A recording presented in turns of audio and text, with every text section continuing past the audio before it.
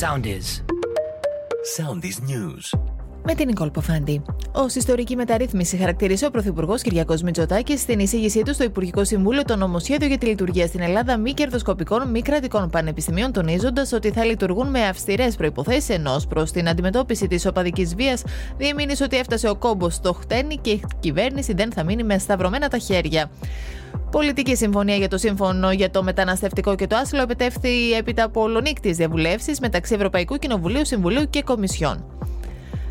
Τροχαίο ατύχημα σημειώθηκε το πρωί στη συμβολή της λεωφόρου Θησέως και Δαβάκη στην Καλιθέα, όταν αυτοκίνητο παρέσυρε γυναίκα στο ρεύμα προς την παραλιακή στο ύψος της Ιβιτανιδίου σχολής.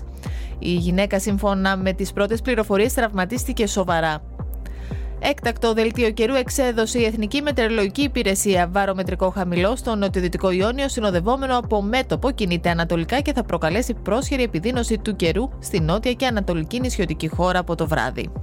Ακολουθήστε μας στο Soundis, στο Spotify, στο Apple Podcasts και στο Google Podcasts.